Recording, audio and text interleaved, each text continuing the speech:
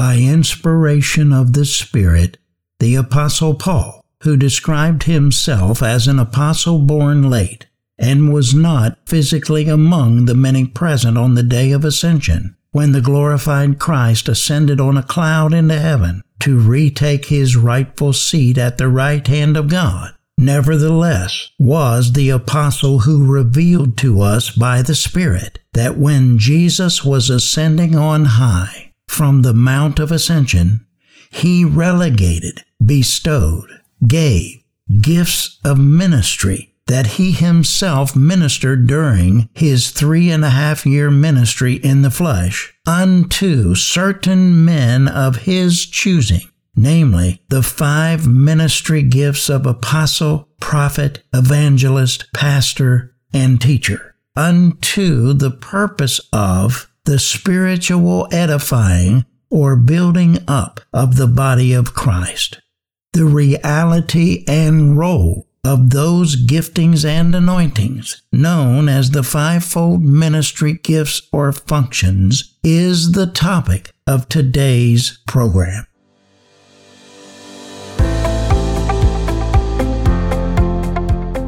Welcome to The Real Truth. I'm Stephen Lambert.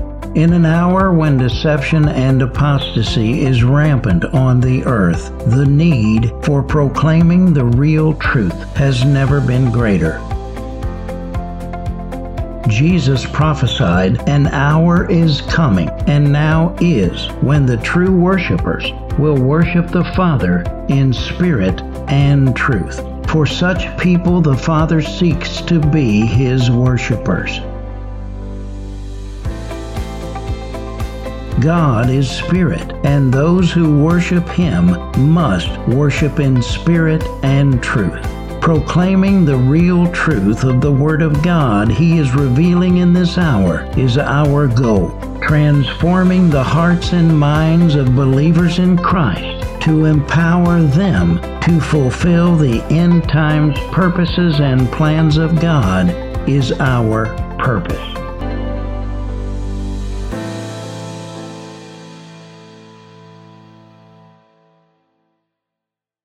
Fivefold Ministry is the ongoing surrogate ministry of Christ himself to the church, his betrothed. All legitimate ministry emanates from Jesus himself and is an extension of his ministry. Unless it emulates his ministry, it's not legitimate ministry. Jesus' 3.5-year fleshly ministry is the model for all genuine ministry, and we can see in the gospel accounts that Jesus functioned in all 5 of the fivefold ministry offices. Fivefold ministry consists of 5 functions or offices of function: apostle, prophet, evangelist, pastor, and teacher. The primary scripture enumerating these offices is verse 11 of Ephesians 4. Relationally, these offices are horizontal, non-hierarchical, and non-authoritarian. These terms are not titles implying authority or entitlement of any kind, but rather terms alluding to specific ministerial functions. The essence and role of the fivefold ministry can only be understood in the context of the church and Christ's relationship with it. Above all else, the church is the Lamb's wife, Revelation 21:9.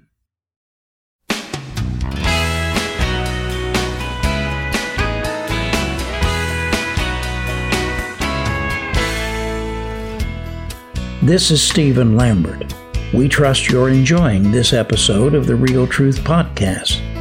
You can submit your comments and questions at realtruthradio.com.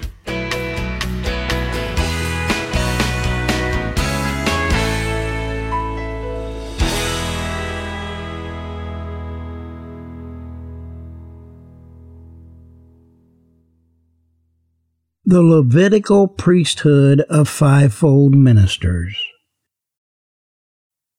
The best way to initiate the discussion of the focus of this chapter is to continue with the comparison of the priesthood of the believer, or the lay priesthood, juxtaposed to the Levitical priesthood begun in the previous chapter.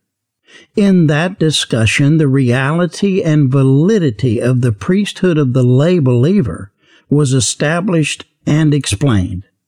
While it is vital to understand, as established therein, that all believers have a priesthood in which they have been made priests unto God, Revelation 1:6, wherein they minister unto God, or Godward, in praise, prayer, and participation, notwithstanding, it is even more essential that the body of Christ understand that not all believers have been made priests unto the people in order to minister peopleward in the way fivefold ministers have, that is, in spiritual equipping, edification, and education. I am well aware that many of those who are steeped in the charismatic teaching regarding the priesthood of the believer will at first glance reject what I'm saying here, but if you will read it carefully and compare it with Scripture, you will see it aligns with Scripture precisely. The believer indeed has a priesthood, but it is primarily unto God, and should not be seen as a universal appointment to minister to others in the way fivefold ministers are appointed and anointed to minister or to stand in the ministry offices they stand in. Otherwise, there would not be a need for fivefold ministry offices, nor would they exist, but they do. Fivefold ministers have been anointed and appointed by God as the primary priests unto the people in the vein of spiritual edification and education, or construction and instruction. This ilk of peopleward ministry emanates from Jesus, is transmitted by the Holy Spirit, and in turn is imparted by the fivefold ministers unto the receivers. This is not to say that those not in fivefold ministry are precluded from impartational participation altogether, however, but only that all such ministry is distributed and relegated through the fivefold ministers. The fivefold ministers are God's designated stand-ins, His proxies, His surrogates, anointed and appointed by God to minister on His behalf unto His people in the form of spiritual edification and education, or spiritual construction and instruction. More on this momentarily. Indeed, God's Word explicitly states that, quote, not all, end quote, 1 Corinthians 12:28 through 30, but rather only some, Ephesians 4:7 through 11. Believers have been anointed by Jesus with fivefold ministry gifting and appointed to the fivefold ministry presbytery. Thus, we witness again the contrasts that exist between the priesthood of the lay believers and the priesthood of the fivefold ministers. Both priesthoods are essential, but they differ extensively with regard to their nature as well as their function. As it was pointed out in the previous chapter, the differences between the two priesthoods are represented in the typology of the two separate censuses God commanded Moses to take of the Israelites following their deliverance out of Egypt. Remember, God explicitly tells us that all of those Old Testament events, quote, happened to them as an example, and they were written for our instruction, upon whom the ends of the ages have come, end quote. 1 Corinthians 10:6, meaning they were types and shadows, serving as instructional examples and symbolic paradigms for the end-time church. The story of the two censuses is chronicled in the Old Testament book of Numbers, as it is titled in our English versions. The original Hebrew version was entitled In the Wilderness. On the first day of the second month of the second year of their sojourn through the desolate and arid desert of Sinai, the Lord commanded Moses to number the congregation of the Israelites according to the divisions of the 12 tribes, which were also the divisions of their national army. The details and purposes of this first census we discussed in the previous chapter, pointing out that typologically the quote-unquote congregation represented the congregation of lay believers in the New Testament church, and the congregational leaders, comprised of the eldest sons of each tribe, typified the class of believers alluded to in New Testament passages as deacons, who are congregational leaders or lay leaders in the New Testament church structure. Yes, I realize the word deacon means servant or server, and their assignment was to serve tables.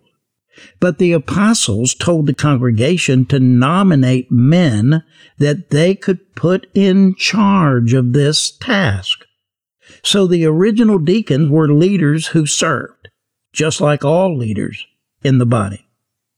The application of this typology to the New Testament church, I also pointed out, is also corroborated by Stephen's reference to this assembly of Israelites as, quote, the congregation, Greek ekklesia, literally called out, English church, in the wilderness, Acts 7:38, i.e., the church in the wilderness.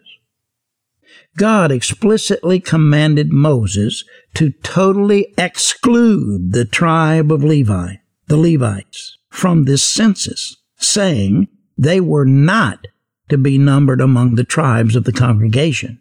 Rather, they were to be set apart and distinguished from the other tribes, because he was consecrating and appointing them the designated attendants of the tabernacle of his holy habitation and its furnishings. The Levites, however, were not numbered among them by their father's tribe, for the Lord had spoken to Moses, saying, Only the tribe of Levi you shall not number, nor shall you number them among the sons of Israel. But you shall appoint the Levites over the tabernacle of the testimony, and over all its furnishings, and over all that belongs to it. They shall carry the tabernacle and all its furnishing, and they shall take care of it. They shall also camp around the tabernacle. So when the tabernacle is to set out, the Levites shall take it down. And when the tabernacle encamps, the Levites shall set it up. But the layman who comes near shall be put to death. And the sons of Israel shall camp, each man by his own standard, according to their armies. But the Levites shall encamp around the tabernacle of the testimony, that there may be no wrath on the congregation of the sons of Israel. So the Levites shall keep charge of the tabernacle of the testimony. Numbers 1:47 through 53. Then, subsequent to this first census, by which the masses of the congregation were distributed into their respective military regiments, God then commanded that another separate census be taken, this time of the Levites only. Then the Lord spoke to Moses, saying, Bring the tribe of Levi near, and set them before Aaron the priest, that they may serve him. And they shall perform the duties for him, and for the whole congregation before the tent of meeting, to do the service of the tabernacle. They shall also keep all the furnishings of the tent of meeting, along with the duties of the sons of Israel, to do the service of the tabernacle. You shall thus give the Levites to Aaron and to his sons. They are wholly given to him from among the sons of Israel. So you shall appoint Aaron and his sons, that they may keep their priesthood. But the layman who comes near shall be put to death. Numbers 3:5-10. We see in all of this that God himself was commanding that the Levites be set apart and distinguished from the congregation, laity, and the congregational leaders, for they were being appointed by God to a totally different function, a different priesthood than the laity and tribal heads, who, as stated before, were societal and military leaders, whose purview was the natural and mundane matters affecting the nation, whereas the Levites, on the other hand, were the primary spiritual leaders, responsible for the spiritual matters and the collective spirituality of the nation, which also entailed the role of government, because the government of the nation at this time was a theocracy. That is, it was under the sole sovereignty of Jehovah God alone, without any civil government. Hence, the Levites were also the chief intermediary governmental leaders of Israel as well. In setting apart the tribe of Levi from the other 12 tribes and consecrating them for specialized service unto him under the types and shadows of the Old Covenant era, God was establishing the Levitical priesthood as the typological paradigm for the structure of the church in the New Testament era. More specifically, the Levites who God had appointed as the preeminent governmental spiritual leaders within the theocratic framework under which the nation of Israel operated, typified the governmental spiritual leaders within the theocracy of the New Testament church, which are the fivefold ministers, who are the present-day proxies of Christ, who himself is the sovereign head of the church. To state it directly, the Old Testament Levites typified the fivefold ministers in the New Testament church. Or, to put it in the obverse, the fivefold ministers are the New Testament counterpart of the Old Testament Levites.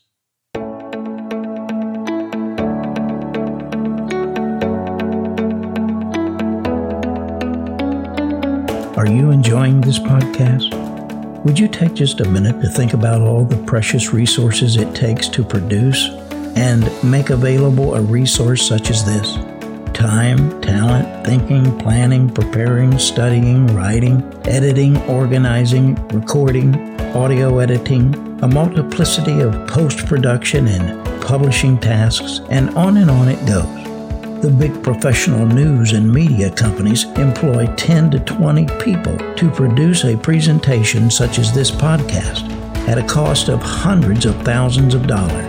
If you enjoy the program, would you be so kind as to take a minute and pray to ask God if He would have you lend a helping hand our way in the form of financial support? In about 30 seconds, you can donate at paypal.me/SLM Inc. Again, that's paypal.me/SLMINC to make a donation of any amount. Your gifts would be so greatly appreciated and used for the glory of God in the production of this program. Thank you, and may the Lord bless you abundantly for your generosity and graciousness.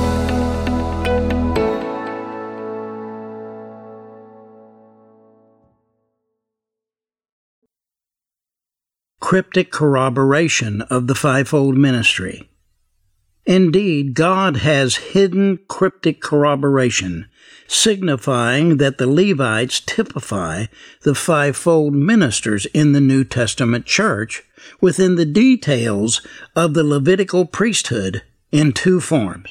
First, as we shall see momentarily, the general duties and responsibilities of the Levites with regard to the tabernacle were 5 in number. Secondly, cryptic corroboration is also inherent in the details of the segmentation of the Levitical tribe and the duties delegated to each. God divided the tribe of Levi into 2 main divisions, comprised of 2 and 3 subdivisions, respectively, totaling 5. To each division, he assigned different duties and responsibilities. The first division was the sons of Aaron, of which there were 2, Eleazar and Ithamar.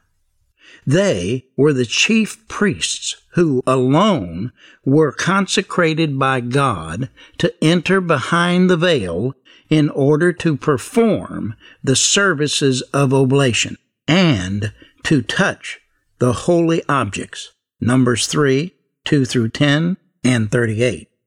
They were also the overseers over the Levites and were responsible for seeing to it that the collective duties and responsibilities of the Levites were carried out and performed precisely in accordance with the specification of the ordinances God established for those duties.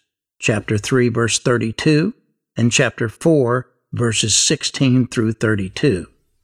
This division typified apostles, Eleazar, and prophets, Ithamar. The second division was comprised of the sons of Levi, of which there were 3, Gershon, Kohath, and Merari. It was this division who actually performed the various duties of tending to, assembling, disassembling, and transporting the furnishings and articles of the tabernacle. Respectively, they typified the remaining fivefold ministries: evangelists, Gershonites, pastors, Kohathites, and teachers, Merarites. The purview of the Levitical priesthood. Having established that the Levites typify the fivefold ministers in the New Testament church, it is vital then to begin to define with specificity the scope as well as the limitations of the purview of responsibility of the Levitical priesthood. Per usual, in his instructions, God delineated the precise specifications of the role to which he was appointing the Levites. But you shall appoint the Levites over the tabernacle of the testimony, and over all its furnishings, and over all that belongs to it. They shall carry the tabernacle, and all its furnishings, and they shall take care of it. They shall also camp around the tabernacle. So when the tabernacle is to set out, the Levites shall take it down. And when the tabernacle encamps, the Levites shall set it up. But the layman who comes near shall be put to death. And the sons of Israel shall camp, each man by his own standard, according to their armies. But the Levites shall camp around the tabernacle of the testimony, that there may be no wrath on the congregation of the sons of Israel. So the Levites shall keep charge of the tabernacle of the testimony. Numbers 1, 50 through 53. The Levites were put in complete charge of the tabernacle and all its furnishings, and everything involved with tending to it, which entailed 5 general tasks. They were to carry or transport the tabernacle along with all of its appurtenances, take care of it, camp around it, take it down, or disassemble it whenever they broke camp and rejoined their trek. And they set it up or reassembled it when the Israelite company encamped once again. Though the typology of these 5 responsibilities of the Levites and its New Testament application is not particularly germane to the subject of this article, one of them does relate to our focus, however, that is, the role of Fivefold Ministry, namely, the requirement God set for the Levites to, quote-unquote, camp around the tabernacle. God said that this was in order, quote, that there may be no wrath on the congregation of the sons of Israel, end quote, meaning that the Levites, who God had set apart and sanctified, made holy, unto himself by declaration, in camping around the tabernacle of God's manifested presence, did protect and preserve the rest of the congregation, the unsanctified, unconsecrated, non-Levitical tribes, from being consumed by the nuclear emanations of the righteous wrath of Almighty God that continuously, but viewlessly, to the natural eye, radiated forth from the tabernacle of the testimony. Indeed, it was for this very reason when God chose to manifest his divine presence in the midst of this sin-defiled congregation, ecclesia, literally called out, church, in the wilderness, Acts 7:38, that it was absolutely necessary that he set apart, sanctify, and consecrate a certain contingency of their company, who would thus be able to come near to touch and to tend to the holy articles of the tabernacle, and to be intermediaries and intercessors between him and the people, lest they all be consumed by his awesome and almighty presence, exposure to which unsanctified and mortal flesh and blood can in no wise endure.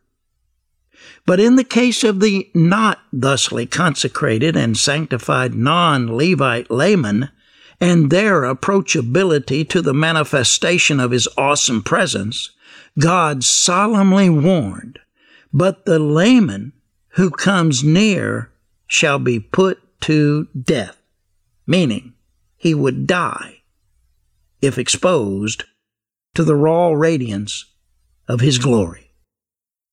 Amplification regarding such limitations on the spiritual purview of the laity and the judgments incurred when those boundaries were or are exceeded, along with the application of the Old Testament types and shadows in the New Testament era, are presented in Chapter 7 of the book from which this article is excerpted, Charismatic Captivation. This is Dr. Stephen Lambert.